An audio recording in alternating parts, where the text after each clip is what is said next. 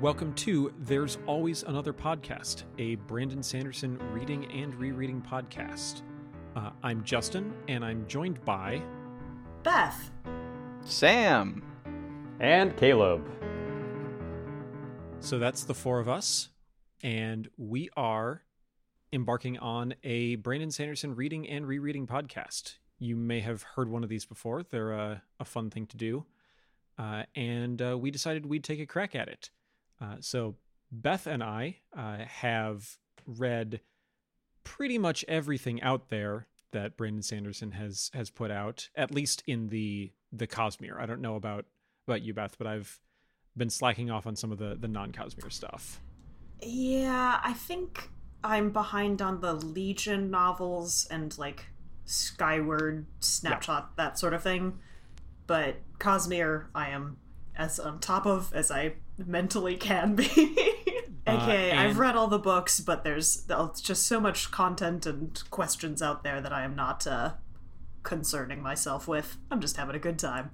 Mm-hmm. So we decided to drag some friends into this whole mess, and Sam and Caleb were kind enough to decide that was a good idea.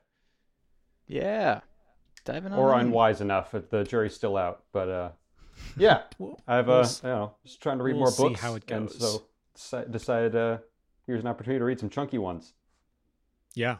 So... These are some big boys. These are some big boys.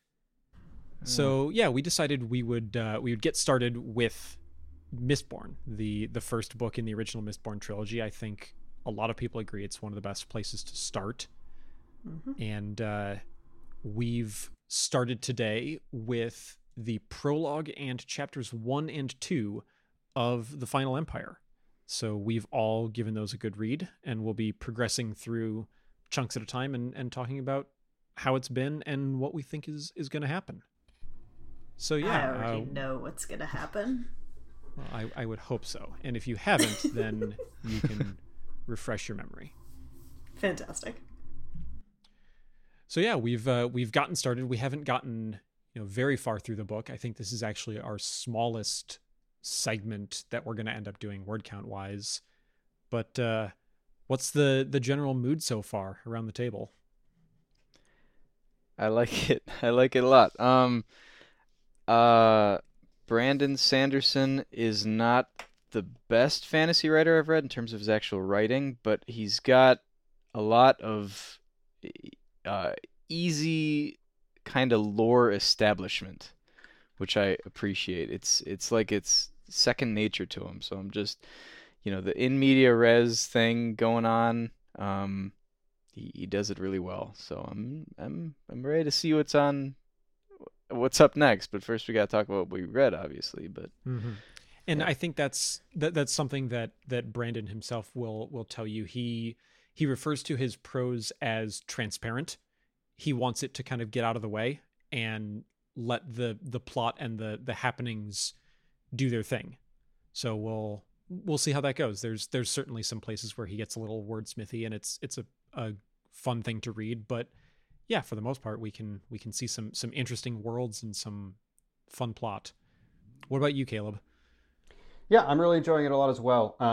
It's in that terms of like kind of transparency, just writing very straightforward. This is a very nice change of pace from the other book I'm reading, which is a biography about a lady who lived in the Middle Ages. So there's something very refreshing about just there's the fluidity and the way just things just kind of keep moving, the snappy dialogue and the way, the lore is just kind of like effortlessly placed into the narrative in a way that I think, as someone who has tried to do creative writing on his own, I think you can easily get kind of into cringy fan fiction sounding territory if you try to and here I'm going to insert this little world detail. It's going to explain everything. I think it's very hard to do that without it sounding a little unnatural, and that has not been a problem so far. It's been very cool to pick up on little details and try to build this world in my mind of how everything connects to each other.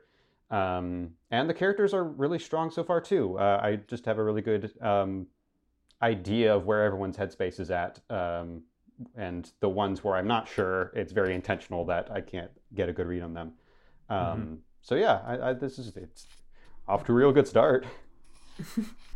I really liked what y'all were saying about how accessible, I guess, his writing is, and just in terms of how,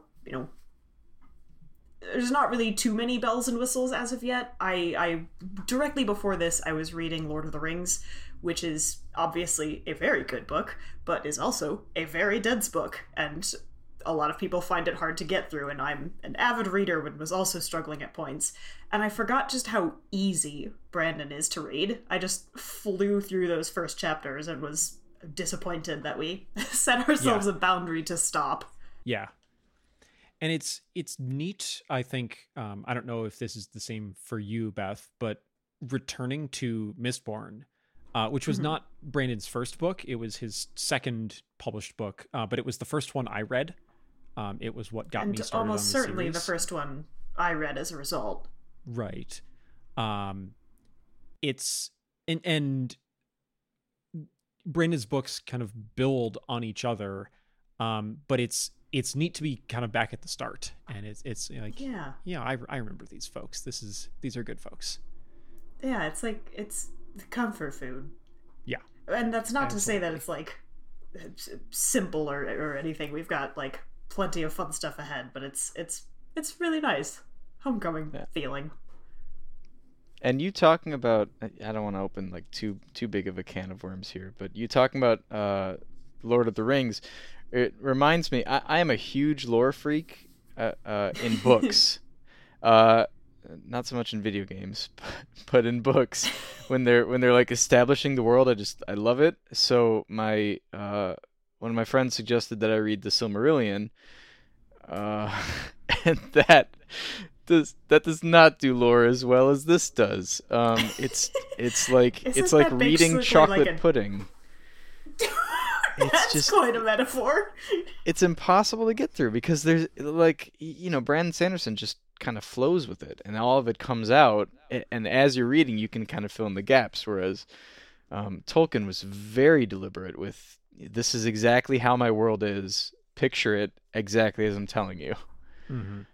Yeah, so the first I like that. 2 chapters are basically a history textbook on hobbits. And yeah, in the first chapter of this, a lot of murder happens.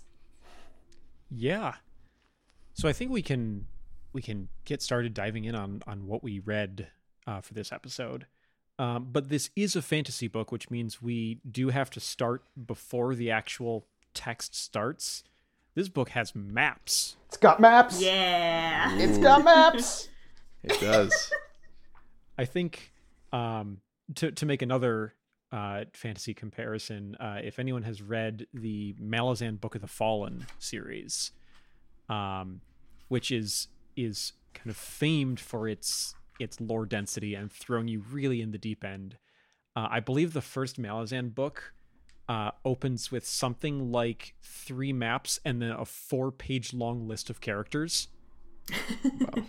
Wow. But yeah, this one we get 2 maps. We get a map of the Final Empire and a map of the city of Luthadel, which I really like. The map of Luthadel especially, I think, is a really cool design. It's gorgeous. Yeah. So just to double check, do we have like any language requirements in terms of this is content? I have not checked the box that says this is rated PG-13. Swear away. Okay, cool. Yeah, I'm a slut for a good map, and these. Okay, now I'm going to have to keep in the tangent about what this podcast is rated. Yeah. I was going to cut it, but now I need to keep it. Don't you dare. These are some really good maps, and I definitely spent probably more time looking at them than any other single page of the book so far. Which is not a testament to how fast I read. It is a testament to how much I wanted to look at the maps. Right away, like there's just an interesting. There's just a lot to look at. I love that. I don't know what the symbols mean, but I love that you have those like recurring symbols throughout. And then, if I'm allowed to just like point out observations I've made. Yeah, go for it. Yeah, so I had a little bit of an idea of how some of the like powers in Mistborn works, and we have been introduced to a couple of them in the first couple of chapters, so I feel like this is fair game for me to point out. But the gates of the city are all named after metals, including the ones that we know can be burned. We have zinc, and I believe we've seen steel get burned. Tin, I forget what. I think. Tin. Yes. Tin gets burned. I think it was tin. So yeah, I just find that very interesting that apparently, like the city itself, it appears to be connected to that aspect of the world in some way as well, which I think is really interesting. It seems weird to me that the map of Luthadel, like it. I don't know if I pronounced that right. I hope I did. I'm sorry, everybody. But the map of it, the gates are named after these elementic metals, and yet it seems like there's an adversarial relationship almost that the powers that be have toward allomancy. At least in chapter 2, it kind of pulls into that with Cayman and his trickery. But it's interesting. Maybe we'll see. Maybe I will come to understand that it is much less adversarial than it made it seem. What with the Steel Inquisitor? We also have, the fact that there's Steel Inquisitor specifically, I think is really interesting. But like, we also don't have a big sample size in terms of people who can use the metals. I believe we're at 2 so far. So there could be that there's like people in the government that are also able to do this, and I think it would be cool, and I'm honestly kind of hoping that we get to have some burner on burner fight scenes. I don't know what the term should be for characters who can do that yet. I don't know if it's been established, but Allomancer, maybe? I don't know. That is a word that has appeared. I have my own theory on what the term would be for someone who can use the magic, but that might be I have an unfair advantage from having a little bit of knowledge about the book. Justin has established a catchphrase to use when predictions are made so that nothing is given away. Would you like to deploy that for the first time, Justin? Yes. So I don't think we've actually mentioned yet. Beth and I are siblings, which is why I introduced the books to her. And so we would chat while reading these, because normally I was a little bit ahead. And so when Beth would pose a theory to me, whether it was eerily dead on or completely off the wall, I would simply reply, interesting, with a period. It was infuriating. Yes. So when theorizing starts happening, which it certainly will, that will definitely be used at some point of interesting theories. Interesting. I do want to give a shout out though to one of some of the other folks out there doing these podcasts. The folks over at the Sanderlanche, with Data, Joe, Dak, and Jamie. Data has an extraordinary ability to argue for or against any theory that his friends have put up, despite the fact that he knows exactly what the answer is. So, don't know if I'm that good. I was gonna say I don't want to risk it, so I'm just gonna stick with interesting. Interesting. Yeah, you always run into say it. You always run into scary territory when you say any more than that. Yeah. So it's a good policy to have. Yeah.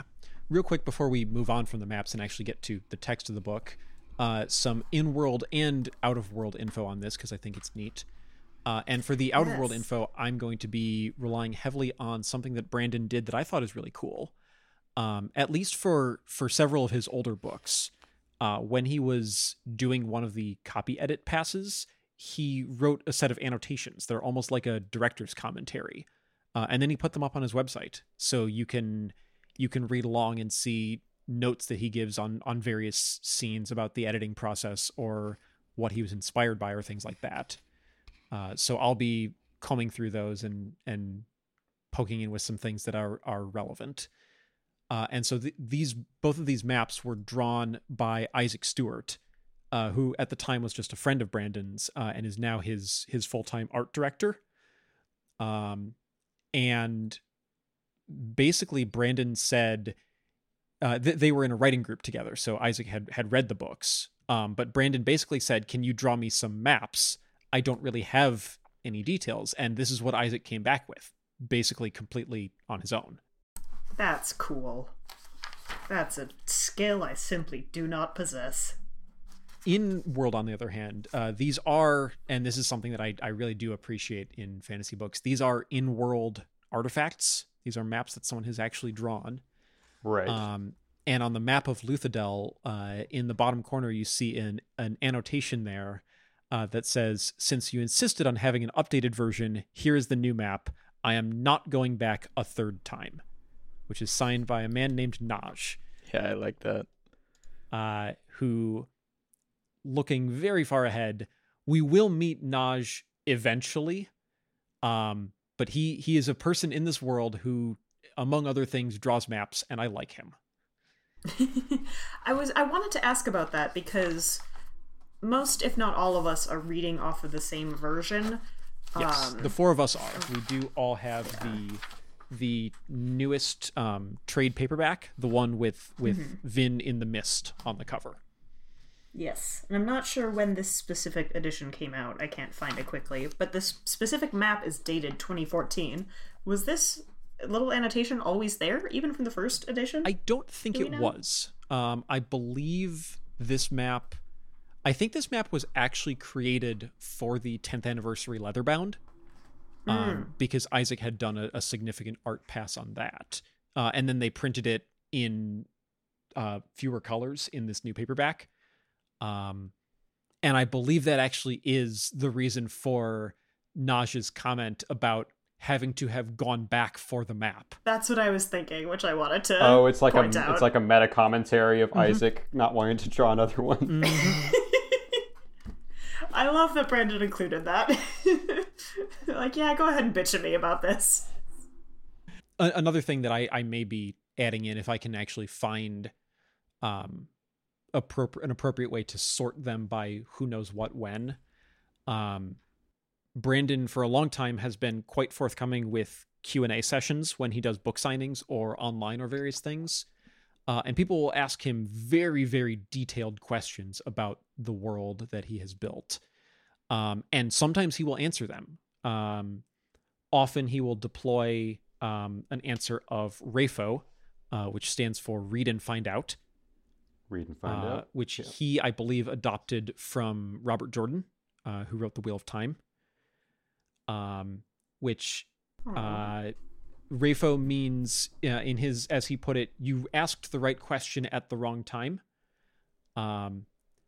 So I haven't decided yet, and I don't want to say something that will yet be proven wrong, or I do know the answer and I definitely can't tell you yet. But other things he'll just tell you about, which is super cool. So some things that aren't actually in the text of the book, I'll probably bring up because the fan base did know them at the time. Before we move on from the map too much, I am also excited to meet Naj because I have a couple of different, like, consistently the type of characters I really like gravitate towards. One is younger brother, older brother dynamics, which I'm told I may be getting a little bit of in this book as well. But one I've recently discovered is map makers specifically. I always tend to love map maker characters, which is a weird thing to specify. But there's a couple of different examples of there just being a map maker character. I'm like, oh, I really love this guy. This is great. Number one Tyriok from Critical Role fan in the house. Tyriok was the first one, who is an NPC who shows up for one session, and I fell in love with him. And then the second one was I was playing Hollow Knight, and there's a character in that who makes maps for you, and he is by far my favorite character in the entire game. Cornifer is so wonderful. Great. Cornifer's so good. Cornifer, yes. His name is Cornifer? His name is Cornifer, and he's a big bug with a long nose, and he hums to himself. Yep. I'm beyond delighted. This has nothing to do with what we're discussing, but I'm delighted. All right, well, 20 minutes in here, I think we can probably get to the first actual text. Oh yeah, we're reading a book for this. I think this feels appropriate. Yeah. But we're still not starting with the actual story itself, because we get this pre-chapter text, which Brandon and the fandom as a whole calls epigraphs, which I think Brandon has acknowledged is not quite the right word for what he wants, but it's what we all call them now. So I will be calling them epigraphs. And by that, you mean the kind of quotation that is above prologue? Okay. Yeah, I have notes about that. Do tell. Okay, I will save the specifics of my theorizing for later, but I think this is just a really interesting way to kind of open it up. Again, I won't go into my actual theories, but it seems like it is from a different perspective from any of the characters we've met so far. I suppose when you're first reading this, you could think this might be Kelsier speaking, but then by the time you get to chapter 1, you get a quote that really does not sound like Kelsier at all. I just find that very interesting that there seems to be this kind of entirely different narrative. It feels like a journal of sorts. It's just a really interesting kind of through line that currently seems fairly unconnected, that I'm very curious to see where it goes. I think this is when we get a bit more poetic too, or at least waxing a little bit more philosophical, which I like. And we're talking, prophecy and whatnot. So, they say, I will hold the future of the entire world on my arms.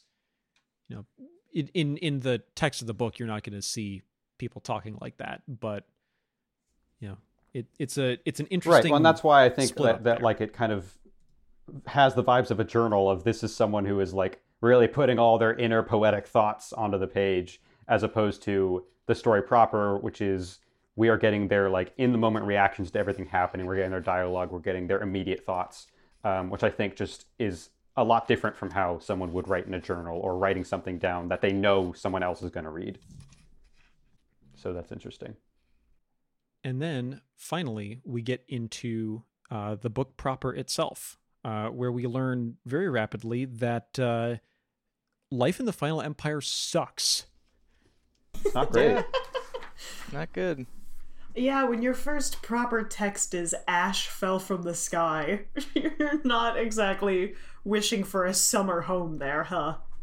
Well, and then we move right from there into a plantation where the workers are being beaten.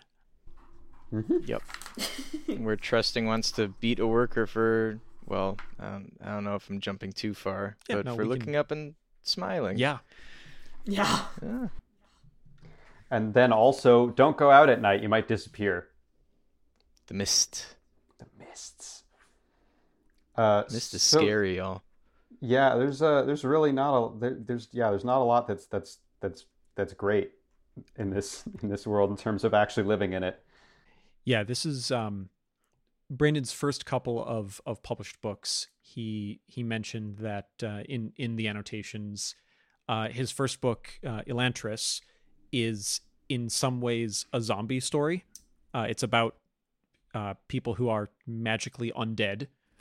And then you have Mistborn, which one of its main pitches was looking at the world thousands of years after the fabled hero failed.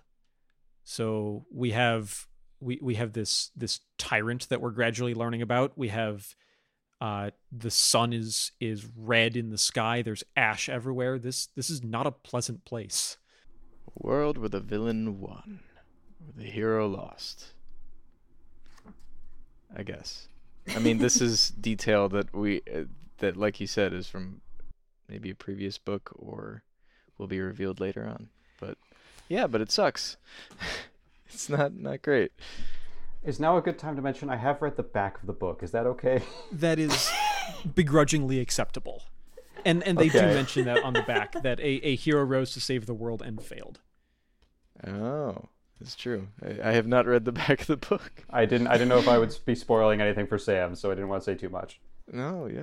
Yeah, well, and that was one of Brandon's original there were a couple of ideas that kind of came together to make this book. and one of them, going back to Lord of the Rings, was something like, what if at the end of Return of the King, Frodo kept the ring? Or what if he got to the end and then Sauron just killed him and took it? And then took his power from there and just kept going. And like the book that we're about to read, that's kind of just one seed that's part of it, but it is definitely part of this book's kind of DNA. Which is also why I think it's so smart that, like, it's not a spoiler to say Vin is one of our if not the main protagonist, but we do not start with her. What? The one in the cover? We don't start with her, though. We meet, after that asshole, we meet Kelsier, who is the most optimistic person in this crapsack world. Yeah. And I think it's refreshing for the readers as it is for the people within the story. You know, you start with the post-apocalyptic red sun and ash and fucking Mount Doom, I don't know. And then it's like, and here's this guy who's still managing to smile and laugh through it all. You get one happy boy in there to make it a little bit better. Yeah. And then we meet Vin later. But you've got your happy boy for the interstitial. Our happy murderous boy. So yeah, we do see, we move on to the evening, and we do kind of focus in now on a character. We meet Kelsier. And now, before we go any further, how are we supposed to say his name? Yes. So we briefly touched on this before we hit the record button.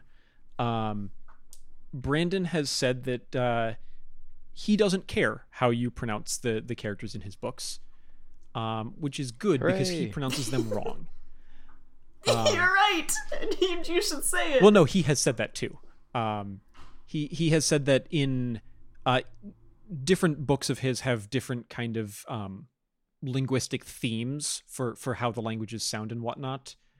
And the Final Empire is intended to be influenced a lot by French.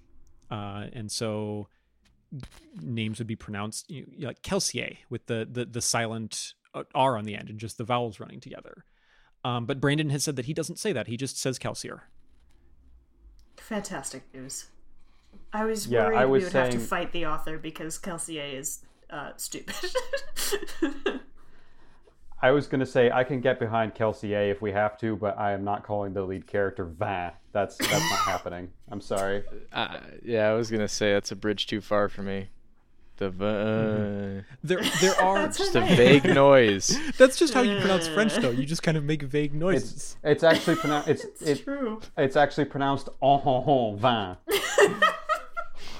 There are one or two characters. Yeah, there are a couple of characters later who the pronunciations clearly are more French, but their words very clearly that even if we did pronounce them as Americans who rifle through other languages' pockets and just take random vocabulary, we still probably would pronounce them in a French way, and so those do get the more French pronunciation. Okay. Cool. I didn't want us to get too far before establishing that we will be bullying the French and not saying Kelsier. Perfect. So yeah, we start to see what's going on with Kel. We mentioned that he's the one who smiles. He very intentionally tries to do that. But he also has his arms are completely covered in scars. This is a really cool description. I like the way that this is described, and people see this and it means something to them. Right. Yeah, we get a little bit of. Yeah, I've only seen scars like that on one other person, and he was dead. Which is, again, this sort of casual lore dropping that Brandon does, where you have no idea exactly what it means, but you get that impact right away. And we then learned that Kelsier is a little bit more cavalier about the state of the world than some others, as he threatens to just go walk out into the mists at night, which completely terrifies them. And then it turns out that he has engaged in some thievery and delivers a package of tasty food that he has stolen from Lord Tresting, who deserved it. Yeah, I do love the moment of they're like, hey, you can't do that. What if someone finds it? And his response is just, all right, then destroy the evidence and eat the food already. that was a really great very moment. Well put. Yeah, I appreciated that a lot. Yeah, well, there's one way to resolve this problem. And so the ska there, and speaking of pronunciations of things, when you're coming back to Mistborn for the the third or fourth time or whatever, describing the peasants as ska is just a thing that I've internalized. But I will briefly acknowledge that it is a little funny. Ska. Yeah, little. By putting two A's in it, it puts a little distance between my normal associations with the word ska. So it worked for me. It didn't seem too odd. These people do not have trumpets. Dang it, I was about to make a trumpet joke. The book may be improved by giving all of the ska trumpets. Only time will tell. I have a question that might have been answered by a single sentence that I skipped over somehow. But are the ska genotypically or phenotypically different from other people? That will be an early Rafo, actually. I'm impressed. Oh. Wow. But for your mental image, these at least all appear to be people. You went a little DM voice there. I like it. What seems to be people are working the field. You rolled a 9 perception? They look like people. The world that we are in, this planet is called Skadriel. That does not appear anywhere on the page, but it is a thing that is known. Skadriel is Earth, except when otherwise noted. It's not literally Earth in the way that the Wheel of Time technically is set on Earth in the far past or future. But they have horses and oak trees and things like that. And people who look like people. All right. Kelsier's starting to spread some trouble around. He's telling his stories of what's going on in the rest of the Empire, which is not a thing that anyone else can really confirm or deny because they've lived here their whole life. He has a good chat with Goodman Menace, who is an elderly ska. I think it says he's 40-something. I think it says that somewhere. Oh God, is that it? Yeah, no, I don't remember that. He's not actually that old, but he is basically an old man here. And then shit, as they say, begins to happen. Suddenly. Yeah, there's a scream, and we get our first on-screen magic with Kelsier burned tin. And there's not a lot of explanation as to this thus far, but we do know that Kelsier has swallowed some metals. They are in his stomach, and he draws power from the tin, and now his senses are immensely improved. He can see and hear, and even he says he can feel the grain on the floorboard, and he hears that it sucks in this world, and there's a young woman who is being dragged off to the manor house, and as we heard earlier from Tresting conversing, he's going to rape and kill her. Fun world to live in. Oh my goodness. I really like how they describe him burning tin for the first time, because when you think about that sort of your senses are enhanced, my brain at least autocorrects to you see good and hear good. Right, you zoom in. Yeah, enhance. I really like those additional details that are no, girl, you got 5 senses. Feeling the wood grain, tasting remnants of the earlier bread. I thought that was quite fun. Yeah, I thought it was awesome until we got to, most importantly, he could hear the screams with supernatural ears, because then my poor brain could only think of what else but the hit film Morbius. Morbius. And did you see Morbius? Caleb, what did. are you doing? Yeah, you know what else? You choose to do that, Caleb. You know what else? I bought tickets for our good friend Beth here as well. Oh man. Oh my goodness. I thought we all agreed that we would just pretend that we had seen that movie in the world as a globe. Oh, how I wish. And he accidentally bought tickets to the really good theater with like 4D sound and recliner seats, full Morb experience. Full on Jared Leto. Mm-hmm. God bless him. It was almost as if we had supernaturally. So back in this world where we don't have to picture things that we don't want to, Kelsier just has really good hearing. Yeah, the thing is, like, the world of Mistborn sucks and everything sucks in it, but at least Kelsier can smile knowing that he never has to watch Morbius.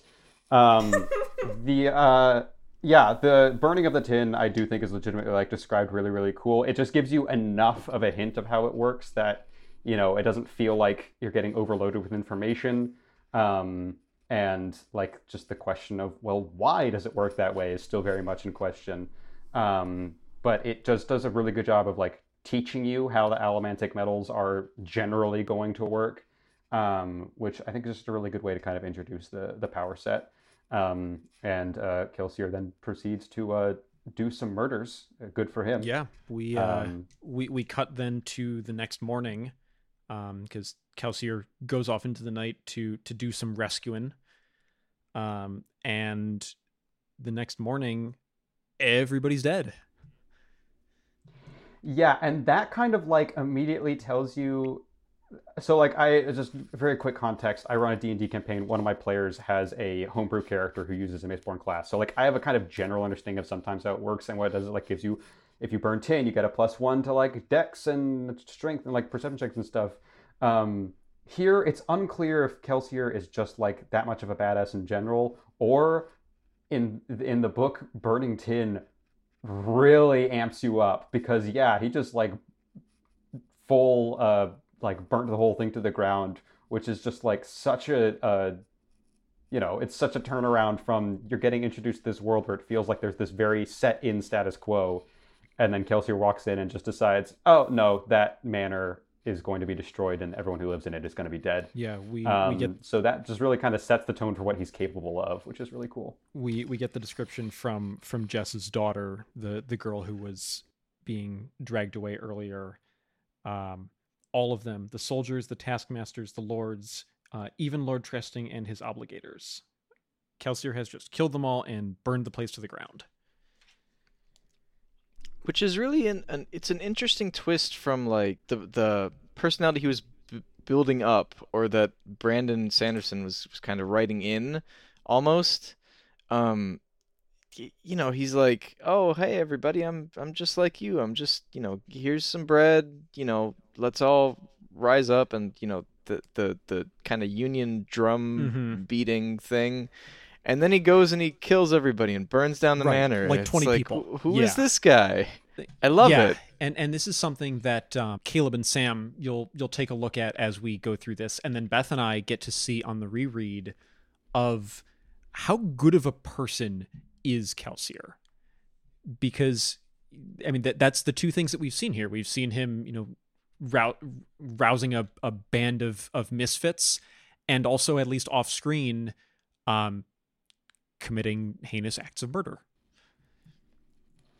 Yeah, and it's just, this is a really good, like, where do you draw the line aspect of, like, clearly I still see him as a overall good guy at this point in the story. The people that he killed either were for sure super evil or were working underneath a very evil person, and specifically the people he did kill seem to have been, like, you know, not slaves. They were actively working for good pay, and willingly doing horrible things in the name of the Lord, of Lord Tresting. So like, yeah, you know, burning down a house and killing every single person inside without question is generally something you see villains do. But in this context, it's like, I'm kind of happy he did it this time. But also, like, if he does this every time he sees a problem, then like, yeah, that's a little, there's something unhinged about it as well, which, yeah, I think is a really interesting way to introduce this, main character who I assume I'm going to be cheering for to an extent, but there's, from the outset, it's clear, oh, he goes all out when he feels strongly about something, and that might not always be a good thing. Yep. And the fact the prologue starts with the first person from Trusting. That's right.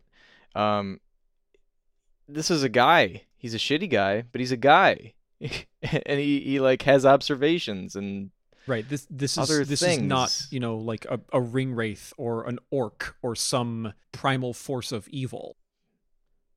There's some invisible straw man either. Like it's a right. guy. Yeah, I think the most interesting thing about him is like he has fears. He's stressed out about his place in the Empire. Yeah. Like this is the first couple of pages you're like, here's like the big evil lord, and then 2 pages after that you find out, oh no, he's kind of like lower tier and is like he's like a evil middle manager. Yeah. Funny enough, we'll maybe talk about this when we go to the casting, but when I pictured him, I pictured the guy from Office Space. There you go. Yeah. Just I don't know why, but Ron Livingston. There you go. So a couple more things that I want to point out that we've seen on the page before we leave the prologue, because this is kind of the end of the events here.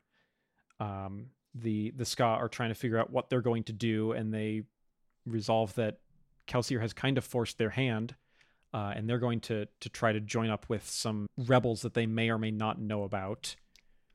But a couple other things that we've heard a little bit about.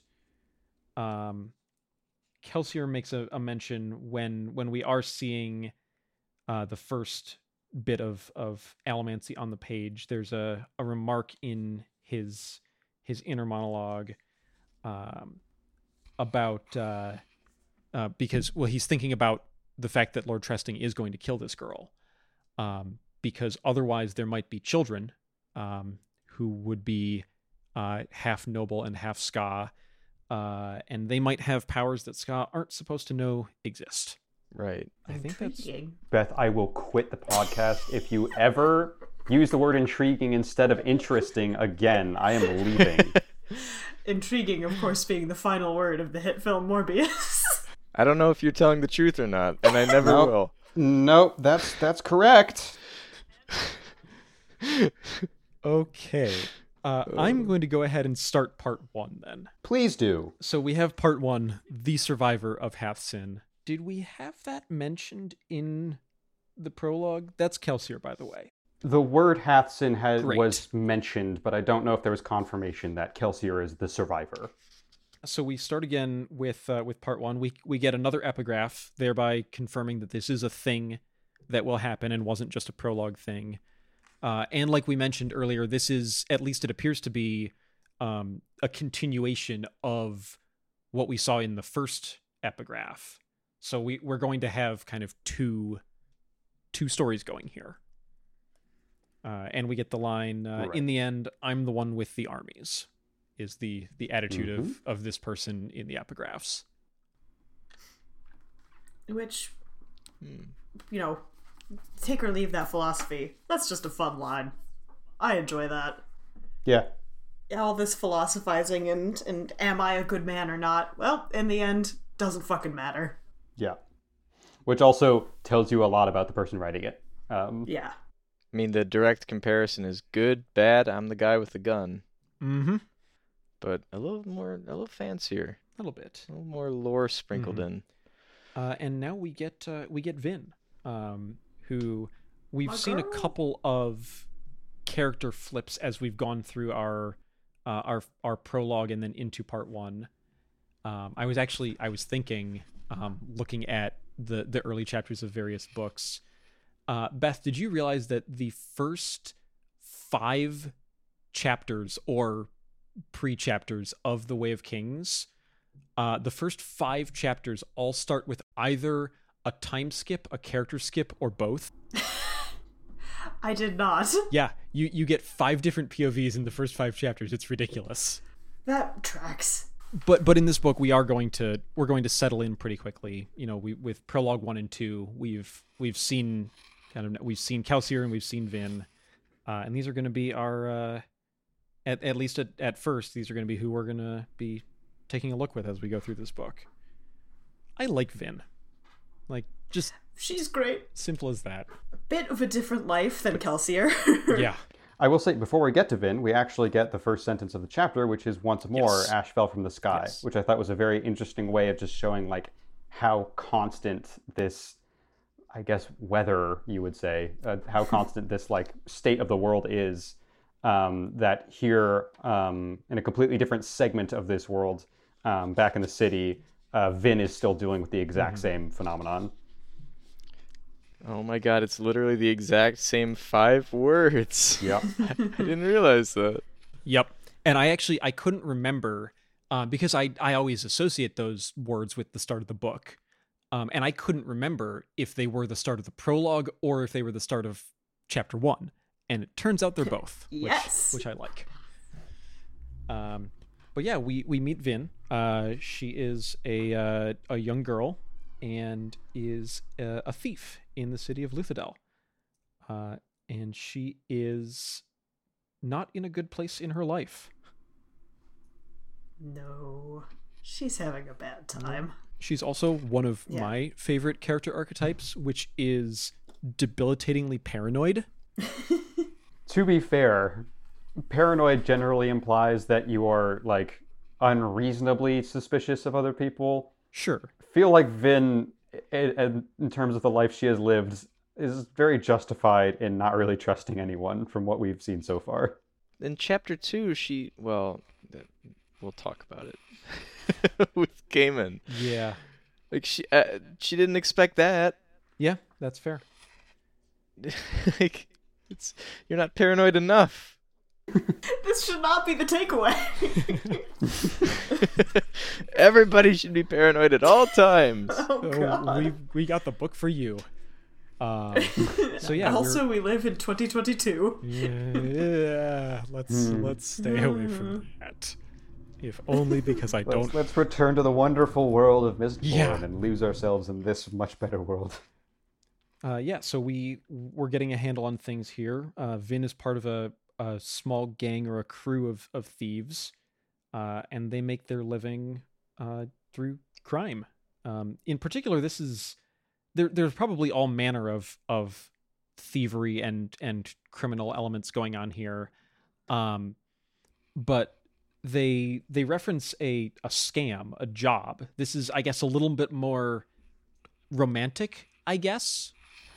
You know, this is not muggings and breaking a window. This is a heist. Yeah, it's a elaborate months-long con. Yeah, a con is the word I kept thinking of. Like, you're saying thief, and that does apply, but that almost feels reductive in terms of, like, the level of work going into the 2 separate jobs we've seen Vin and Camon do.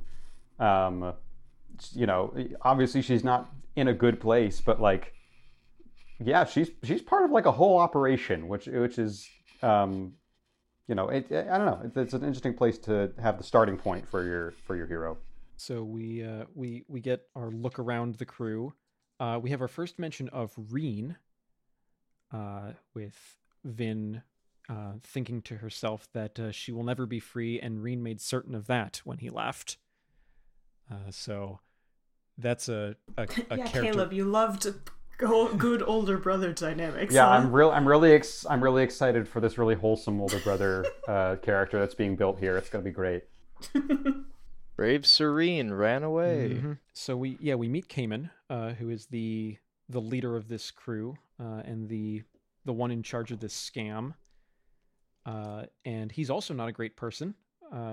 He beats Vin somewhat frequently, apparently. And then Vin uses some luck. So what was your take on this, Sam and Caleb? I mean, we get some explanation of it guess. pretty soon. Well, luck is her using allomancy without realizing it, and I think it's zinc. Okay. Hit me with an interesting, right? I don't know. But I think that's just like what she calls it. Mm-hmm. I don't know. It's interesting that she knows like that she knows that she has a finite amount, that she knows how much she has to use, Mm-hmm. and also that she knows that it like regenerates. But she doesn't actually know the terms for it or exactly what it does or how it regenerates, but she's figured some of this out. Right. Yeah. It's very very interesting, the organic learning that clearly she's not privy to this knowledge, but she's gained it just by existing within it, I guess. Mm-hmm. One of the things in the annotations that I find super interesting is that he says that in one of the early drafts of this book, Cayman was a little less competent on screen, at least, and Vin had this kind of inner monologue of critiquing him and pointing out places where things could go better. And he said it was trying to show that she's a very intelligent person and she picks up on these things quickly. But the end result was that it made Cayman less threatening and less impactful. So he had to dial that back a bit. But there definitely is still an element that Vin is, I mean, she's surviving in a shitty situation, and she's got some smarts to help her out with that. I was going to point that out too.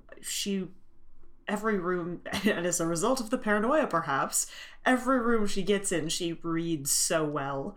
And she knows Cayman, she knows what his moods are, she knows when to literally push her luck. And you can easily see how she's stayed alive this long. But it's also nice because, you know, she's a street rat, essentially, which archetypically not considered very intelligent. And right off the bat, you see she has exactly the kind of smarts she needs for this situation. So then we get into the job itself. This is what Cayman is trying to do. We learn that he has teamed up with another thief, another con artist of this sort, named Theron, and they're running a scam. They are going to try to land this contract, to do some transportation. And then we'll be able to perpetrate robberies and skimming off the top and all sorts of other stuff like that.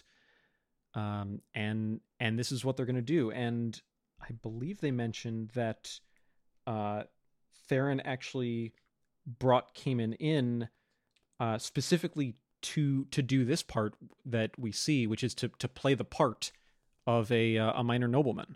Yeah. Yeah, and also that, you know, Theron did. It seems like a lot of the legwork in Cayman is just kind of, hey, I'm here now. Yeah, he's not I don't know. He's not a great person. Like, we haven't seen him much, but and I believe Vin mentions that she thinks that some of his success in his ability to portray a nobleman is the fact that he's just really arrogant. And that's what they associate with the nobility. So he's just a natural at that. Play to your strengths. Yeah. But Vin is along on the job, because whether Cayman knows or not exactly what's going on, Vin thinks that he's made the connection that when she's around, things go a little better. So she's here for this, even though she doesn't really have a specific part to play. And we get to see this play out. We meet Prelin Laird, who is a senior bureaucrat in the ministry's canton of finance.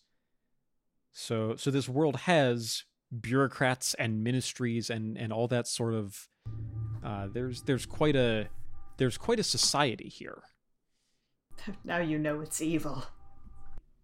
Yeah, they do live in a society. Damn it. Well, it's interesting to see, looking at even just the prologue in the first chapter. You know, we have kind of medieval serfs working in the field and in like wooden huts and whatnot. But Lord Tresting checks a pocket watch, and we have a ministry with senior bureaucrats. So there's kind of a bit of a pile up here of time periods and tech. And I really like the visual description of Prell and Laird and the other obligator. We saw this in the prologue as well, where they have their head is shaved and they have these very detailed tattoos all around their eyes. Yeah. Which is, I think, a really cool visual. And I like linking tattoos to, like, we get into this a little bit more of the importance of these people seems to be tied to quantity of tattoo, which I think is also very fun. Yeah. Yeah, I think in chapter 2, we meet High Prell Ariev, who has even more tattoos. For a while, I was like, how could this scam possibly work? How would they think Lord Jeddu is real? And then I remembered the internet doesn't exist. If someone shows up with the proper documents, you're like, you do exist. Man, I gotta tell you, as a guy who works tangentially in insurance, the stuff he was saying would work against you when you're trying to negotiate a contract. His argument we are really desperate, please, we will devote everything to you. Please, God. Yeah. But this is our last chance. It's even weirder because then he turns it around and is like, okay, but if we give you this stuff, you won't be able to get back on your feet. And he's like, oh, well, once you give us the money, then we'll take other contracts. But for right now, we're super desperate, so you should definitely hire us. Yeah, I thought that was so, like, the whole draw is that they'll be your only focus. And then once you get them, okay, I don't know, whatever. Yeah, it might not be the best argument, but Vin is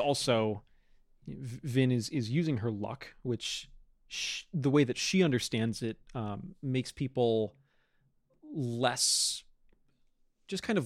emotionally. And so what she's trying to do here is make Laird less suspicious, less inclined to keep digging. And Laird eventually says yes, or at least we're still thinking about it. Quick side note, I really love that they capitalize luck. Whenever Vin uses it in that particular manner, it's her luck. Yeah. Yeah. Oh, you got some great important capital letters. Because one, it helps sort of distinguish it, just literally reading it as a thing. Two, of course if you were a teenage girl and you were a little bit magic, you would give it a dramatic capital name. I love it. Oh yeah, no, this is definitely the way that she thinks about it. I was actually reading a note from Brandon. I think it was a Q&A on one of the more recent Cosmere books, where somebody was asking him about the concept of identity, which shows up in a couple of books with a capital I. And he was talking about how he has to be very clear with his copy editor, because sometimes he does just mean lowercase I identity as someone thinking about themselves or something like that. But capital I identity is also a meaningful term, and he has to make sure that those stay capitalized. God, could you imagine being his copy editor? The sheer quantity of words that you have to check for shit like that. It's unreasonable. It's kind of crazy, though, looking at, this was Brandon's second published book. He was certainly not the juggernaut that he is now. But at this point, he's basically running like a production company. Like, yeah. Isaac, who did the art for the maps, when this book originally came out, that would just be a freelance thing. He contracted Isaac to draw some maps, and that was that. But Isaac is now full-time staff as Brandon's art director. That's awesome. Yeah, no, it's really cool. Dragonsteel Productions or Dragonsteel Entertainment, I think is their company. And they have Brandon's writing staff and whatnot, and then they also have like marketing and fulfillment for merchandise and that kind of stuff, and it's a whole project now. Very bureaucratic project, much like the Canton of Finance. Perfect segue. We're back in the book. You're welcome. So back we go. So chapter 2, we're back to Kelsier now, which I don't know. I can't remember when I read this the first time. But there is, I guess, a chance that the characters we met in the prologue we might just not see again. But Kelsier is back now, and this kind of establishes him as someone who we are going to follow. And not only is he back to us, but he's back to Luthadel, which is a place that he knows, and he's taking a look around and has his own thoughts on it, and also thinks it's not a great place. And then we get our next new character. We have this meetup between Kelsier and Doxson. I like Dox. I'm probably going to keep saying that about most of these characters we meet. Turns out they're fun characters who Brandon writes well. Yeah. But we get a good friend reunion here with Kel and Dox. They're planning their own heist. Heists abound. Putting together a crew. It's all around. We also do get mention of Kelsier's brother, who I have hope might actually be a fun brothers dynamic. Clearly, they're not like best friends. There's some sort of distance between them at this point. But it looks like Kelsier will be headed out to go try and rope him into the operation, and I'm excited to see how that dynamic plays out. Mm-hmm. Yeah, you mentioned Sam. You mentioned there is another heist and another crew gearing up here. One of the other things that inspired this book, Brandon has said, was doing a fantasy heist story. So that is a thing that we're going to get to see. And so Kel is talking with Dox about gathering up a crew. We get a couple of other names dropped. Breeze and Ham will be there, of course. Trap, they wanted to get in touch with. What about Trap? But Trap is super dead. Ah, beans. When I was writing my my notes for this, so there's a text adventure Lord of the Rings game, and in it, when you move to a new zone, it'll be like, you are in X, you see Y, you are with blank and blank and blank. And if you kill somebody who you're traveling with, then it'll say blank and then in parentheses, who is dead, and then go on to the next character. So I wrote Trap, who is dead. Who is dead. Defining characteristic. Yeah, we've got Breeze and Ham and Trap, who is dead. And then there's the great line where they're trying to find another smoker, which is another capital term that we don't know yet. Doxson suggests a man named Ruddy. Kel says he's a good smoker, but he's not a good enough man. And Doxson says not a good enough man to be on a thieving crew, which I like the dynamic that we're building up here.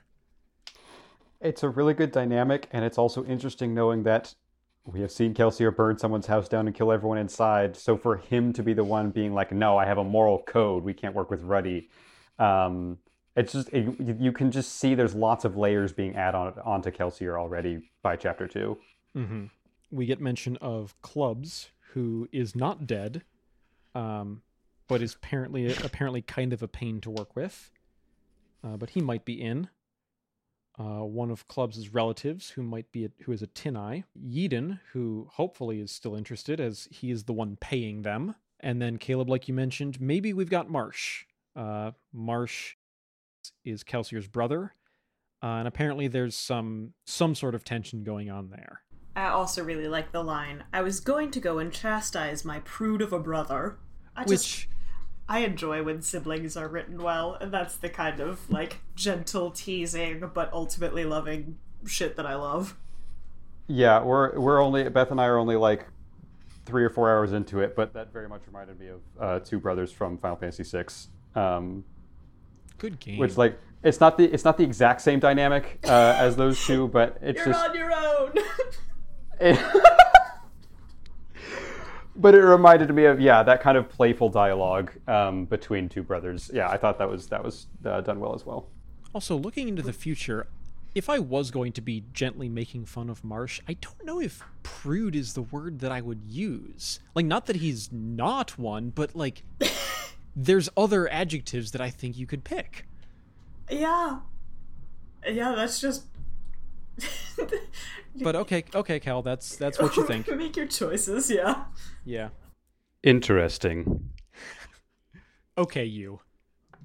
I'm gonna cut that Did out. you lean into the mic to say that? Sure did. Oh yeah. Nice. Doxson has promise of something else to see, and we will see. In fact, we do see, because they're going to end up in this scene very shortly later. But now we're back with Vin, and the scam continues, and it turns out that there is a scam on top of the scam. As we see very shortly, Cayman has decided that maybe he thinks the scam is a little bit too tricky for them to pull off, or maybe he's just being greedy, but he's going to take what he can and run now. So they have headed off to the Canton of Finance, and this is just like a brutalist building. Well, I guess it's got a big window, but it's tall and blocky. It's like dark. It's a spooky place. So yeah, this is a double cross here, and like Sam, you mentioned, maybe this is the one case where Vin wasn't paranoid enough, because she didn't see this early of a double cross coming. I think she said maybe it one of them would have tried to stab each other in the back later, but Cayman just decided to do it immediately. Just get over with. Stab him in the back as soon as you can. I mean, like, yeah, it seems like a stupid decision until Vin makes the observation of, like, well, yeah, Theron might have betrayed us at some point. And at that point, it's like, well, actually, maybe there is merit in just, quitting while you're a little bit ahead if you know that you might get screwed later on. Like, it's obviously been established that Cayman is very selfish and very much looking after himself. But we haven't really seen him be clever up until now. And as douchey of a move as it is to do the double cross so soon, based on Vin's observations, there is a little bit of like, maybe that was actually the right move. It's a little unclear at this point, but there's a little bit there of, oh, Cayman actually, he's thinking for himself a little bit too, and might not just be the dumb pushover jerk boss that he's been so far. I don't know what the exchange rate is for boxings to dollars, but I feel like walking away with $3,000 it's like going on Who Wants to Be a Millionaire and taking the first check. I believe there's a classic. I believe they mention at some point, and we'll get to it, I think, pretty soon. They mention a like days of wages comparison, and I don't remember the exact numbers, but I believe that this is a reasonably healthy sum.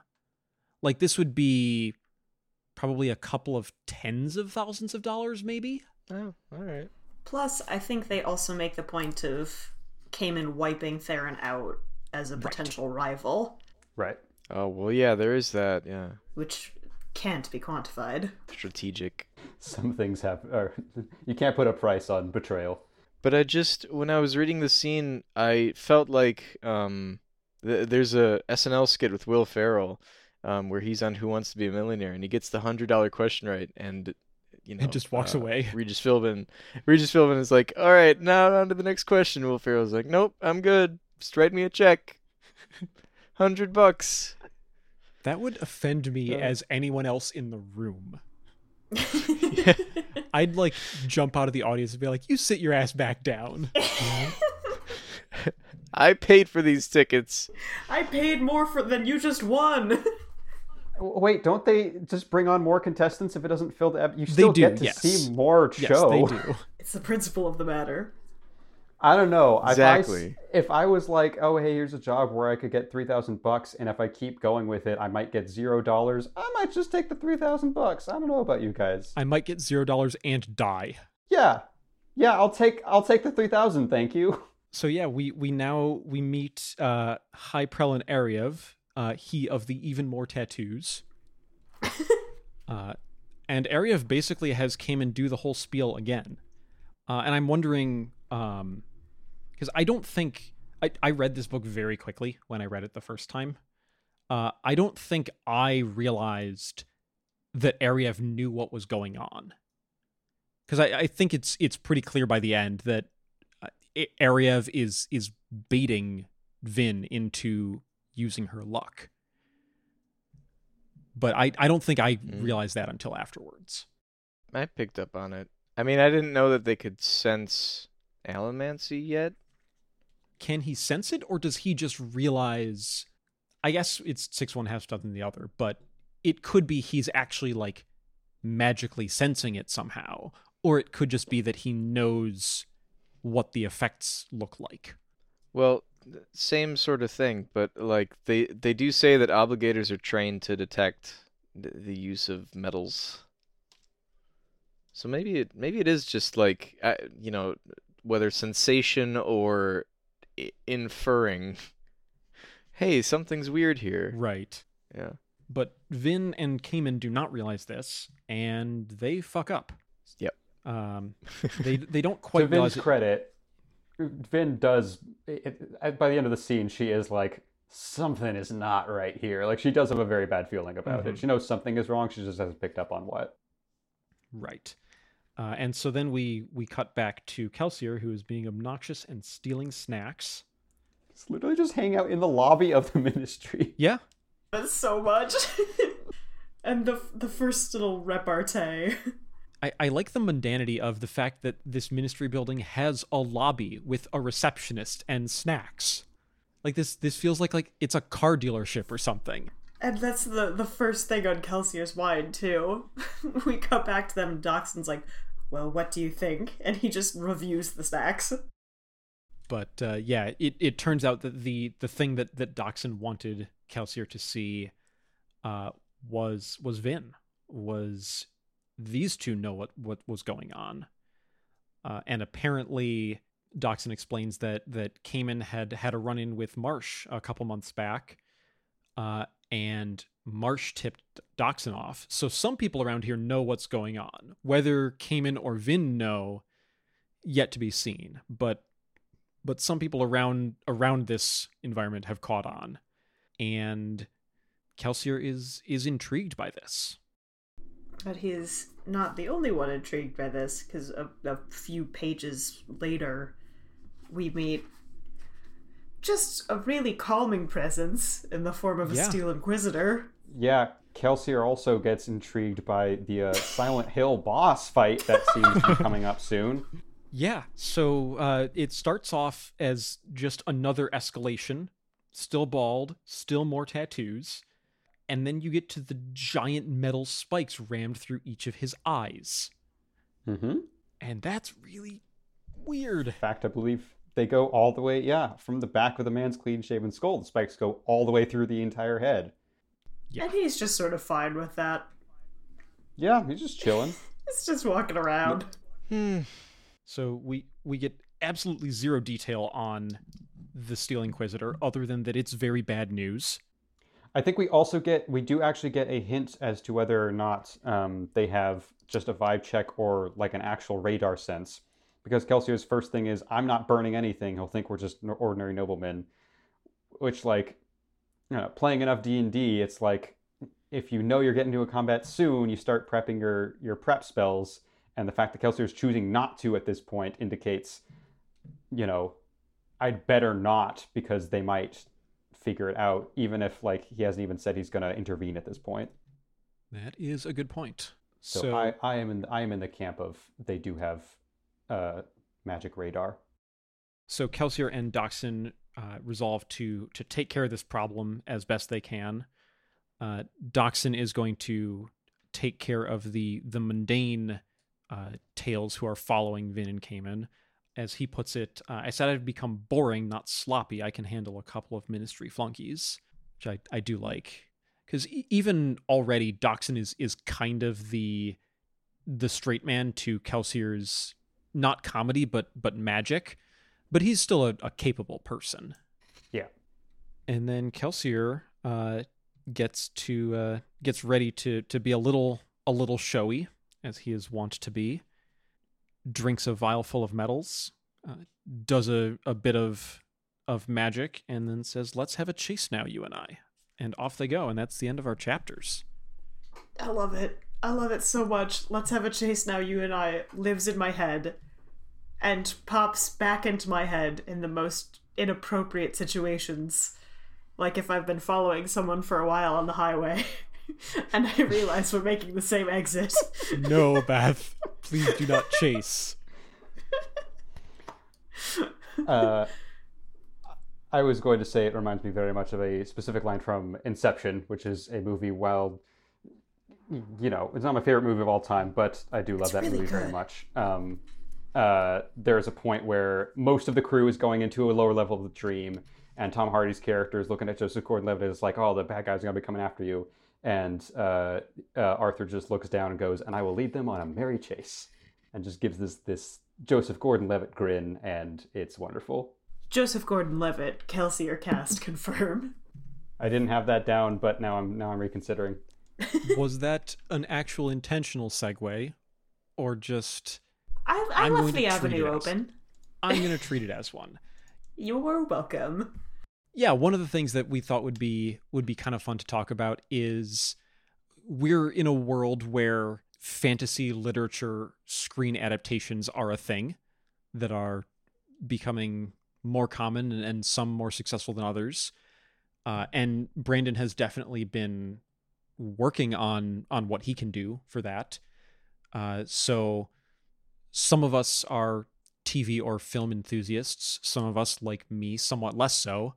But we thought we'll think about what do these characters look like to us, or who would play them, that sort of thing. So if anyone has any very clear pictures of the characters that we've met thus far. Oh, I've got a list. I made my list too. I feel like we're going to have to like come up with a definitive cast list, so there maybe have to be some debates here and there. But yeah. That can be a end of book decision. Yeah, no, we can try to break right. it all down. And this is absolutely a thing that people have done. I know Brandon himself has said that he doesn't usually have anyone in particular in mind. One or two of his short stories or side projects, he will sometimes come up with a particular actor or character that they've portrayed. I believe there's one character in this book who we haven't met yet that Brandon has said that a common fan opinion is now one that he shares. He thinks that would be a great idea. And I'll mention that when we get there. But yeah, I'm curious. Sam, kick us off. Who do you got? Okay. So I set out to list everybody that we've met. And I'll read off the list that I have. We've got Trusting, Kelsier. I wrote a bunch of ska that I'm kind of writing off because they ain't coming back, which maybe is an interesting thought. I don't know. Rude. Put some respect on Goodman Menace's name. I'm sorry, Goodman. I got nothing for you. And then there's Vin, and then I said Miscellaneous Thieves, then Cayman, Theron, Laird, Dachshund, and Ariev. Trusting, I already said Ron Livingston, which is the guy from Office Space. I don't know why I picture him like that. By the way, these aren't all going to be actors. For instance, I pictured Dachshund as Dan Vogelbach. I don't know why. He's a first baseman designated hitter for the Pirates, for the Pittsburgh Pirates. Of course. And he's chubby muscle. I don't know. It's funny you mentioned that to me, and I had completely forgotten. I just skimmed over the line of Dox's physical description and didn't pay attention to it. And I always pictured Dachshund as a skinnier guy. And then you mentioned Dan Vogelbach. I was like, really? And then I when I was rereading, I was like, oh yeah, they do say that he's kind of a bigger guy. Yeah. So Dachshund is Dan Vogelbach. There we go. Noted actor, yes. Dan Vogelbach. Perfect time to break into the biz. So Kelsier, gosh, I don't know. If I were doing like a live living person, I guess I'd say Matt Smith, just to tweak the nerds out there. be the former Dr. Matt Smith. Interesting. Let's see. Vin, I pictured as Rooney Mara, which is the girl with the dragon tattoo person. I can see that. Scratching these off as I go. Cayman, I pictured as Ed Sheeran. Just the it's the cheeks. It's the cheeks and the hair. Ed Sheeran for Cayman. Sam will see ruddy cheeks and will say, "Is anyone gonna cast Ed Sheeran as that?" and not wait for an answer. Let's see. Theron, I said one of my favorite actors, Patrick Fugit, who's been in a bunch of stuff. He's kind of an indie darling, but look him up. He's cool. Ariev, Caleb's going to talk about this in his casting. We talked like very briefly about this. There is a button that has to be pushed at some point in the story, and you don't want to push it too early. And that button is the Willem Dafoe button. It's a very important button. And I don't know if I should push it for Ariev yet. I mean, maybe Ariev will disappear in like 10 pages. I don't know. You got to give Willem Dafoe the proper amount of screen time. Yeah. We're going to have to revisit this, by the way, in every time we meet a new batch of characters enough to talk about this. Have we found the place to push the Willem Dafoe button? Right. Yes. Right. When you push it, you can't take it back. Exactly. That's the problem. Like Willem Dafoe is like the main one we're going to be talking about for today, but I have all these great actors that I'm excited to see in the world, but I'm scared that I'm going to put them on a character that dies 5 pages later. And of course, Willem Dafoe, we got to save him. Is Ariev going to be the main bad guy of our book? Is he only going to be in the next 2 chapters? Because we can't waste Willem Dafoe. He simply cannot be wasted. So he's a precious resource. I'm going to go ahead and spoil this one for y'all. We never see Ariev again. Oh no. Then I won't push the button. We're not pushing the button. And then instead I'll spoil Mr. Eyebrows himself, Will Poulter. If you don't want to Google his name, you can just Google actor eyebrows. He is the person who comes up. Hang on though, because I do like Will Poulter. I feel like if we're going to eventually do the entire Cosmere, we're gonna start running out of actors. So I feel like we could probably save Will Poulter for some other time. I feel like you need to put in another baseball player for Ariev. I feel like you're probably right. I guess I'll think up a different baseball player. All right. While you're going through I can't do it on the fly. MLB rosters, Caleb, what do you have? Okay, so I am now looking back. I'm wondering if Joseph Gordon-Levitt would be a good Kelsier. I think that would actually work pretty well from what we've seen of him so far. But that was not my initial thought. My initial thought was actually Daniel Radcliffe. The just basic description we got from him, the kind of always smiling aspect of it. I wasn't even thinking about Harry Potter. I was actually thinking of how to succeed in business without really trying. Just kind of that, just a winning smile to every person he meets. And just some of the other like smaller projects I've seen him in. He can do dark. He can do dark. He can do dark and can do really intense. So that was my first thought. He can also do Guns Akimbo. He can. Sure can. He can do batshit crazy. And I love your choice there. Yeah. Because actually, he can do both. I'm going to interject one before we get back to your list. Talking about the unfortunate realities of characters being typecast, I think actually Dan Radcliffe would be a really interesting choice if it were not for the fact that everything he's ever in, he's Harry Potter, like it or not. Kind of. I mean, I guess in terms of like it being a cultural cornerstone, it's impossible to not see him as that. Right. Is that what you're saying? Yeah, no, that's what I'm saying is, and that's like, I think why he's been doing a lot of kind of off the wall, very, very strange roles. Swiss Army Man. Yeah. Because I don't watch a lot of movies or TV, so I'm not going to have a lot to contribute in some of these discussions. But one that is a common fan request So Vin is tricky because I don't think I have a really good one for Vin. I don't think it's mentioned yet how old she is, other than that she's a teenager. She's about 16. Yeah, I think it is mentioned that she's 16. Which is tricky for kids because you do need to find someone who is believably young enough. And at this point, I think Maisie Williams would be too old, and also it would be too hard for her to play Arya Stark and Vin essentially back to back. But Justin, I have the solution to your problem waiting as my second pick. Okay. Daphne Keane, who you all know as Laura from Logan, I think would be an excellent Vin. You're so right! She was so freaking good in that movie! And she is still pretty young, and that is her only big role, so I don't think she has been into she's gotten into that typecast area yet.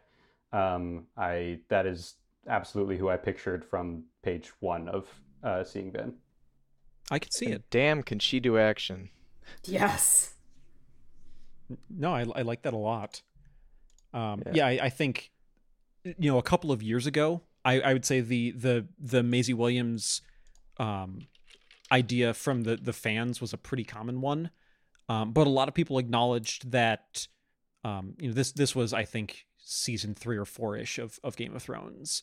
So one, we knew that Game of Thrones was going to keep going for quite some time, and by the time that she had the opportunity to play Vin, she might be a little too old.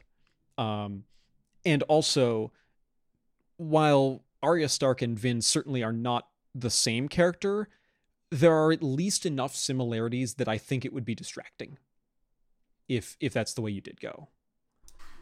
A few years ago, a top contender would be Maisie Williams, and I think a few years before that, a top contender would be Summer Glau, who is evidently too old now, but Daphne Keane is such a good choice. She is 17, according to Wikipedia, so book her now. Do you have any others on your list there? Yeah, a couple. I don't feel super strongly about them. But I think Ed Sheeran is a little goofy choice. We shouldn't be going with someone who's going to make us laugh. So for Cayman, I went with Danny DeVito. Did they establish age for Cayman yet? I don't know. I believe he's middle-aged. Yeah, I pictured him as being on the older side, yeah. It's definitely not, this is not a young gang. Vin is notably on the younger side for this group. I pictured like an Artful Dodger kind of I guess it's crew of people. Maybe she's not, I wouldn't say she's on the younger side, because we do meet some other people who are around her age, but we meet the good boy Ulef, who shows up for one whole sentence. I think it kind of, probably like late teens through like late 20s is the whole gang, but not like teens and kids. Okay. I read the, there's a lot of talk of him like waddling around, and whenever it describes him walking, it's clear he's probably on the more portly side. Mm-hmm. And just that image of like this kind of, this fake thief who's pretending to be really rich and wearing a bunch of glitzy rings. I don't know. I feel like DeVito could pull that off pretty well. Yeah, I picture like the Penguin kind of ish, right? A little bit. Yeah. Thank you for saying that, if only so that I can now picture Danny DeVito and Daphne Keane in a scene together. Yeah. Yeah, Danny DeVito is gonna beat up Daphne Keane's character. Yeah, it's great. I believe Daphne Keane could and would kill Danny DeVito in real life. But yeah, I think we can keep Dan Vogelbach as Dachshund. I actually did have and this is probably another button that I might be pressing too soon. For whatever reason, maybe it's just because I saw the Batman 2 recently, I actually pictured Jeffrey Wright. That's probably a little too old for who Dachshund is supposed to be. But just that kind of like reassuring voice of reason, kind of holding back Kelsier's more kind of cavalier attitude. was what I kind of pictured there. Yeah, I think he for fits. I Chucky, don't right? think he's too old. All right. So here's a bit of a twist to throw into things, because I do think it would be interesting to talk about adaptations in general, because I mentioned earlier that Brandon is working very hard on this. The kind of mythical screen adaptations of the Cosmere have been in the works in some fashion for a long time, but not with any particular distinct forward motion. And one of the more recent developments is that earlier Brandon had been very clear on that he didn't want to do the screenplay himself. He wanted a professional screenwriter who has that expertise to be at least the lead on it. But he had since seen, I think, one or two treatments done in that way, and he wasn't quite satisfied with it. And so he wanted to see, could his knowledge of the world and his less screenwriting experience deliver a better script than a professional screenwriter who doesn't know the world as well. So he has actually written a treatment of it himself that they are trying to shop around. And one thing that, because he's made some changes for the adaptation, one thing that I think is kind of funny is when he started writing Mistborn, he knew that he was going to have to be a little careful writing a teenage girl as the main protagonist. You know, he's a middle-aged man. He's writing a teenage girl, and he wants to not screw that up in the way that some authors have. And so he finished the first book, and he kind of sat back and he thought, I think I actually did a pretty all right job with that. Wait a minute. Nobody in the main crew is a woman except for Vin. Womp womp. So, and which we'll meet the rest of the crew in a bit, but that unfortunately is true. Vin is the only significant female character in her group. And so when he started doing the screenplay, he said, well, I can change that. And so was looking at a couple of the crew members to rearrange. And he actually, Doxson was one of them, that he said, I think you could have a woman play the character of Doxson. Okay. And one of his other choices I disagree with, and I'll get into that later when we meet that character, but I think he should have gone with someone else. But we'll get to that. All right. Well, for next time, I will then probably try to brainstorm an actress for Doxson then, because I think that's cool. My last thing on the list, not a lot of specifics. I don't know how many different Steel Inquisitors we will be meeting, but they must all be played by wrestlers. This first one I am assigning to Stone Cold Steve Austin himself. I can't believe you predicted the scene where Kelsier goes, "It's me, Steel Inquisitor." Dear. If we were going to go with wrestlers, I would say Steel Inquisitor should be the Great Khali. Big, scary. Yeah. Well, like I said, we teeth. might be meeting multiple Steel Inquisitors, so there may be space for that later on. For more wrestlers. We've pushed the Stone Cold Steve Austin button. We'll see what other buttons we can push. Oh. Also, when you were talking about casting another baseball player as Hypriel Ariev, my brain said Yadier Molina, and no one else will enter it. So that's the hat I'm throwing into this ring. He's in. I mean, Yadi's gonna need a new job pretty soon. Aww. As a Cubs fan, good. As a person who respects how much frickin' baseball that man has played.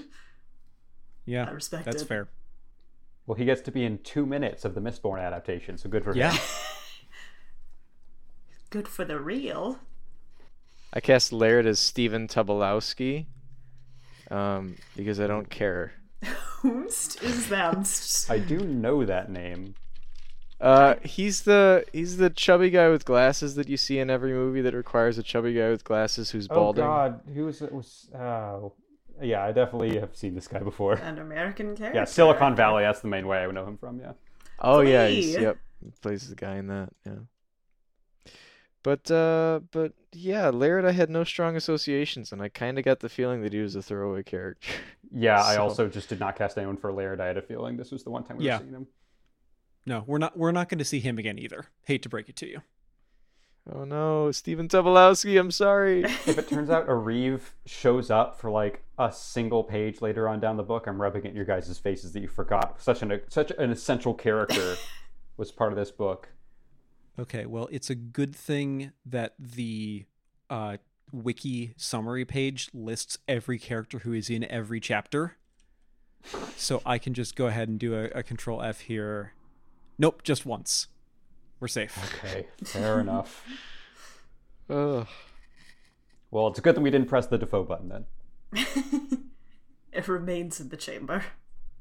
So we have been talking about this, this cast list, and it definitely is I think we've kind of been operating under the assumption that this would be a film, but it is an open question of what kind of adaptation would you want for this kind of book, and especially I think this has been reopened with, I haven't seen it personally, but the recent success of Riot Games' Arcane series with an adaptation that is done with some really stunning 3D animation. So there's definitely options open. Now we have to think of voice actor casts. I don't think we need to go quite that far, but it's a thing to think about. I think if you surveyed the fandom as a whole, I think Mistborn, among any of Brandon's properties, is the one where what people would most want to see as your kind of very traditional 2 and change hour long big movie. Mm-hmm. But there's definitely other things that would work, I think, better as a series or an animated show or something like that. Yeah, I think some of the magic systems in some of the other books would probably translate better to animation, but Mistborn is... Well, rule of cool still decidedly applies. There will be flash, but it's a little less flashy. Mm-hmm. So I live action, I can make it There's work. There's also just the fact that Scadrial, aside from a couple of notable exceptions, looks like Earth. And so you could actually have filming on sets and on locations and whatnot. And you'd have to do some heavy CG work, of course, for things like the sky. But you wouldn't have to build entire worlds from scratch. I'm looking at you, Stormlight Archives. Yeah, it's weird because books are kind of like Field of Dreams. If you build it, they will come. You write a book, you'll find an audience. Like, whereas movies are like, there's such a science now. Yeah. That they, carve into every little aspect of it. And how can we push this to a larger audience? They're a little incompatible. I don't know. I mean, I first of all, Mistborn, like, this needs to be something. It's great as a book, and the book is crying for an adaptation of some sort. But how to adapt it is indeed a tricky question, and I wasn't sold on it either. Whether it should be animated movie or TV series or what, but I would say my only wish is stylize the CG. Okay. Don't go like full realistic, because when you go full realistic, you'll fall head first into the uncanny valley, like they kind of did with the I don't know creature names, the bull creatures from Wheel of Time that were really weird looking. The Trollocs. Yep, they were in the series. They just look weird and not real at all. So you got to have some style that you throw into it, as opposed to just trying to make it look like it exists. I don't know. I think that could be very interesting, especially with actually portraying the magic on screen. because when you're in a book and when you're in characters' heads, you can say things like Vin used her luck, but you do need to you need to let the audience know that somehow. And I think you may be onto something where if you establish that this is a more stylized adaptation, you could use some interesting visual language to do that, and it would actually work out. You could use the Jimmy Neutron Brain Blast gif. That might be a step too far. It has been 0 days since the Jimmy Neutron brain blast imagery has been referenced on this podcast. Oh, reset the counter, y'all. Yeah. I know it ran long. To wrap up the how do you adapt this point, something that I don't know if Brandon is still on this this idea, but one thing that he has suggested is if he had his way, the Mistborn trilogy that we've just started would be adapted into a film, a season of TV, and a film for the 3 books, respectively. Mm-hmm. Yeah. Wow. Well, Marvel's kind of doing that. Yeah, no, exactly. It's this interesting thing where the Marvel Cinematic Universe has started to open up a lot of doors in terms of connected storytelling across multiple films, and also jumping back and forth between film distribution formats. Now, granted, you might need to be literally Disney to actually pull that off. Right. But, I mean, if you give it a few years, everybody will be literally Disney, so what does it matter? Yeah, either Disney or Warner Bros. Because you also got the Suicide Squad followed by the Peacemaker TV show, which was shockingly good, starring another wrestler who may show up as a Steel Inquisitor later on down the line. You gotta be careful about the John Cena Cena button. That's a valuable one to push. John Cena button is also in the collection. Yeah. All right, then. So I think that means that we've wrapped up most of what we wanted to get through. The one thing that's left is what's coming next.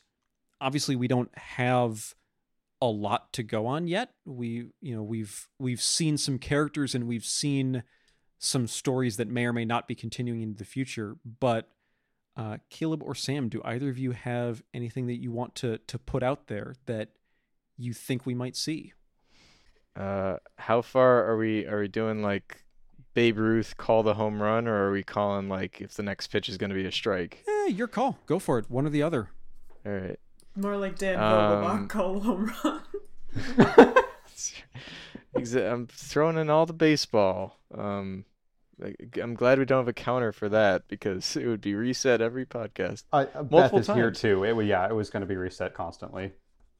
I will say, I don't think the Lord Ruler is going to die in this book. But I kind of get the feeling that an easy route to take, and a route that is so telegraphed that I feel like it's probably not what's going to happen. I feel like in a weird world, Vin would kill the Lord Ruler. Kelsier and Doxson and everybody else would heist their way to overthrowing the whole thing. It'd be very Tolkien-esque in terms of assembling a crew and going to take out the ruler, and I don't think that's going to happen. But that's my quick and easy home run call, is Vin is going to kill Lord Ruler eventually. Okay, so you're going on the record that Vin will kill the Lord Ruler, but not in this book? Yeah, that's what I'm thinking. Okay. I need to start writing these down so then I am call doing you so. out. Beth, you have a link to the spreadsheet. I have good news. This is all being recorded. That too. What? Oh no. This whole time? Unfortunately, yes. I'm wearing a No wire. one told me. All right. Caleb, anything you want to state for the record? Oh, I've got a jumble of thoughts, some of which are theories and some of which are not. I don't know, like, do we want to go back and forth, Sam? Do you have other stuff you want to talk about? Um, I I don't know. I just had the one like long shot thing and then kind of letting it ride for now. I'll probably have more after our next block. The floor is yours. Oh, by the way, hang on, before we go. Ariev, Sean Spears, you guys got me inspired by wrestlers. Sean Spears, I think, would be a good Ariev, and I would not mind throwing him away. So, All right. All right. Okay, so now is the time where you all get to experience what I call Attack on Titan brain, um, which is the feeling of I'm just going to let my brain go wild with theories, and I'm going to warn you, most of them are probably going to be wrong based on my prior experience. But I love lore, I love analyzing lore, and I love just taking wild stabs. You are in the right place. All right, so if that's the case, we might as well start with the Lord Ruler. Sam, you're predicting that Vin will kill the Lord Ruler. Anytime a mysterious bad guy force is talked about a lot, but we don't ever actually check in on them, I start to suspect things.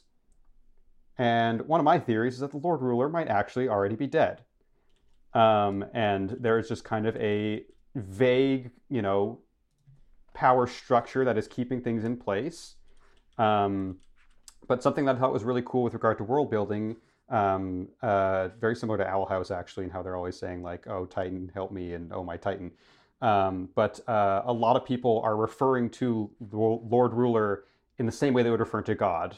Even people who hate the Lord Ruler think to themselves, "Oh, Lord Ruler, help us," just as kind of like an offhand remark. So that kind of deification of this figure is just really cool world building, but it also makes me think if these people live in a world where that is so ingrained that the Lord Ruler is the be-all end-all, then there is the opportunity that this is all just propaganda to extent. I'm sure there is some central figure in power who will turn out to be the main antagonist, but in terms of this mysterious old Lord Ruler who has been ruling over the Empire for who knows how long, I am suspicious that there might be something off about that.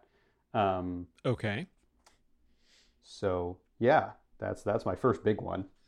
there's a TV trope about that called Dead All Along. Dead all along, yeah. I will neither confirm nor deny this, of course.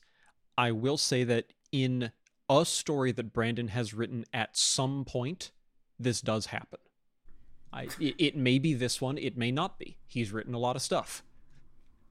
In a way, you are both confirming and denying. I suppose Cool. you're right. All right, moving on. So yes, I did read the back of the book, which does make reference to 1,000 years ago, a hero tried and failed to save the day. My big theory in that department is that the quotes we are getting at the beginning, the epitaphs I was referred to, are whoever that person was. This is them talking about how, they are the ones who are going to save the world. They have the ultimate power. And I don't know if we will find it out through the epitaphs or not, but things do not go according to plan in that department. That's all I got on that. No theories, but mist wraiths were mentioned. They certainly were. I'm very curious what those are and whether or not I will be able to steal them for D&D at some point. That's another thing, though, that could also be kind of fake propaganda because Kelsier clearly doesn't really fear the mists at all, or at least he was bluffing about it. And we also have the mists show up, but Tresting is still willing to get his men out to go grab the girl from the village. So clearly Tresting isn't too worried about what's lurking in the mists. And then obviously just from the title of the book, we know the mists are going to end up being important at some point. Kelsier mentions mistings, which might be like the word for people who use the metals. So the mist might be connected in some way to how the magic works. But I'm curious if there will actually be monsters in the mist or if that's just more propaganda to keep the ska out, which, hang on, connecting dots actively as I'm talking. Kelsier is worried about nobles having children with Ska, and also wants to make sure the Ska don't go out into the mists. So that leads me even more to believe that who this control over allomancy is in fact caused by the mists. So that is that. A theory that got shot down very quickly was, for a while, I was just because I've heard so much about Sanderson and I'm on my lookout for like, ooh, is there going to be a cool twist here? I was wondering if there was going to be actually two different timelines happening, and that Kelsier and Vin were actually not going to be connected at all, and you're meant to think it's happening concurrently, and then there's a reveal that, oh, actually Kelsier was like 20 years ago and he's dead now. That's fun. But then he's across the room. Yeah. I was like, oh, I guess that's not what happened. One of my favorite movies, which I won't say because it would be a spoiler for the movie, but it does deal in like, you think two things are happening concurrently, and then it turns out that there's actually a difference in the timeline that kind of turns the whole thing on its head. And I just really love that concept. And so I was curious if that would happen, but no, that's not what happened. We get mention of the ash mounts, which are also on the map. I am just kind of assuming those are volcanoes because they appear to be giant mountains that spit out ash. And it is very curious to me that there is a civilization in the middle of a ring of volcanoes. I just think it's very... I don't know if Sanderson will ever even get into it because I don't think it's actually going to be important to the wider plot, but it's very interesting to think about the history of how an empire would be founded here and how civilization would find a way to thrive here. I'm very curious what the world looks like outside of this little mini world map we're getting. Yeah, I just find that interesting. I don't actually have any big theories about that. Yeah, that's most of what I've got. Yeah, I think that's all I got for now. All right, then. I have some things on record, and we will see how interesting they are. We're going to calculate your stats. I definitely am going to save audio clips of some of these, and near the end of the book, we will see what got called, how early it got called, and what was completely off base. Yeah, you will embarrass me in many degrees. Again, judging from my experience in Attack on Titan, it's easy to get a theory right if you throw out 10 theories at once. So I am very much expecting that I will eventually catch on to something, but for now I'm just grasping at strings, and I'm well aware that a lot of the things I'm saying are probably completely off base, but we'll see. It makes it a lot of fun for Justin and myself either way, I will say. Yes, it does. All right, I think then that will do it for our first episode of There's Always Another Podcast.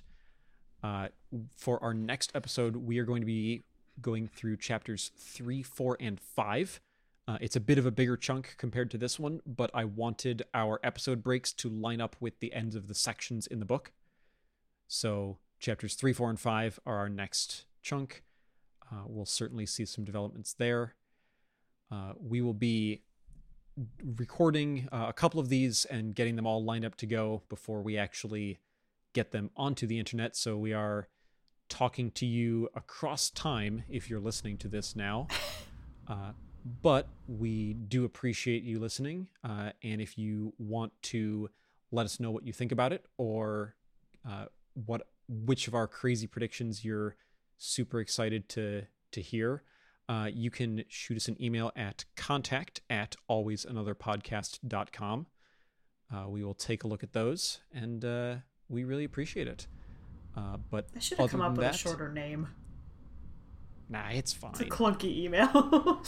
I did have one note actually about the title of the podcast. I just wanted to say, like, Sanderson it's very difficult to get into these massive books, and I just wanted to say I really appreciate you guys making the podcast more accessible to people by choosing to not have it to have anything to do with Sanderson, and in fact making a reference to the hit film National Treasure, in which there's always going to be another clue, and that clue will lead to another clue. And that's all there will ever be. It's really cool of you guys to go that route with the podcast title. Yeah. So exactly. So obviously there's a Nick Cage button too at some point, right? Oh yeah, but we There's really a got to Justin save Bartha that one. button too. That one we are gonna waste on some character who only shows up for 2 pages. He's my Kelsier cast. Oh wow, that would actually kind of work though. Oh, now I got to rethink everything. We should do an April Fool's episode where we just review National Treasure. All right, folks, we're going to take this one home. Thank y'all for listening. We will see you in the next episode. Bye. Bye.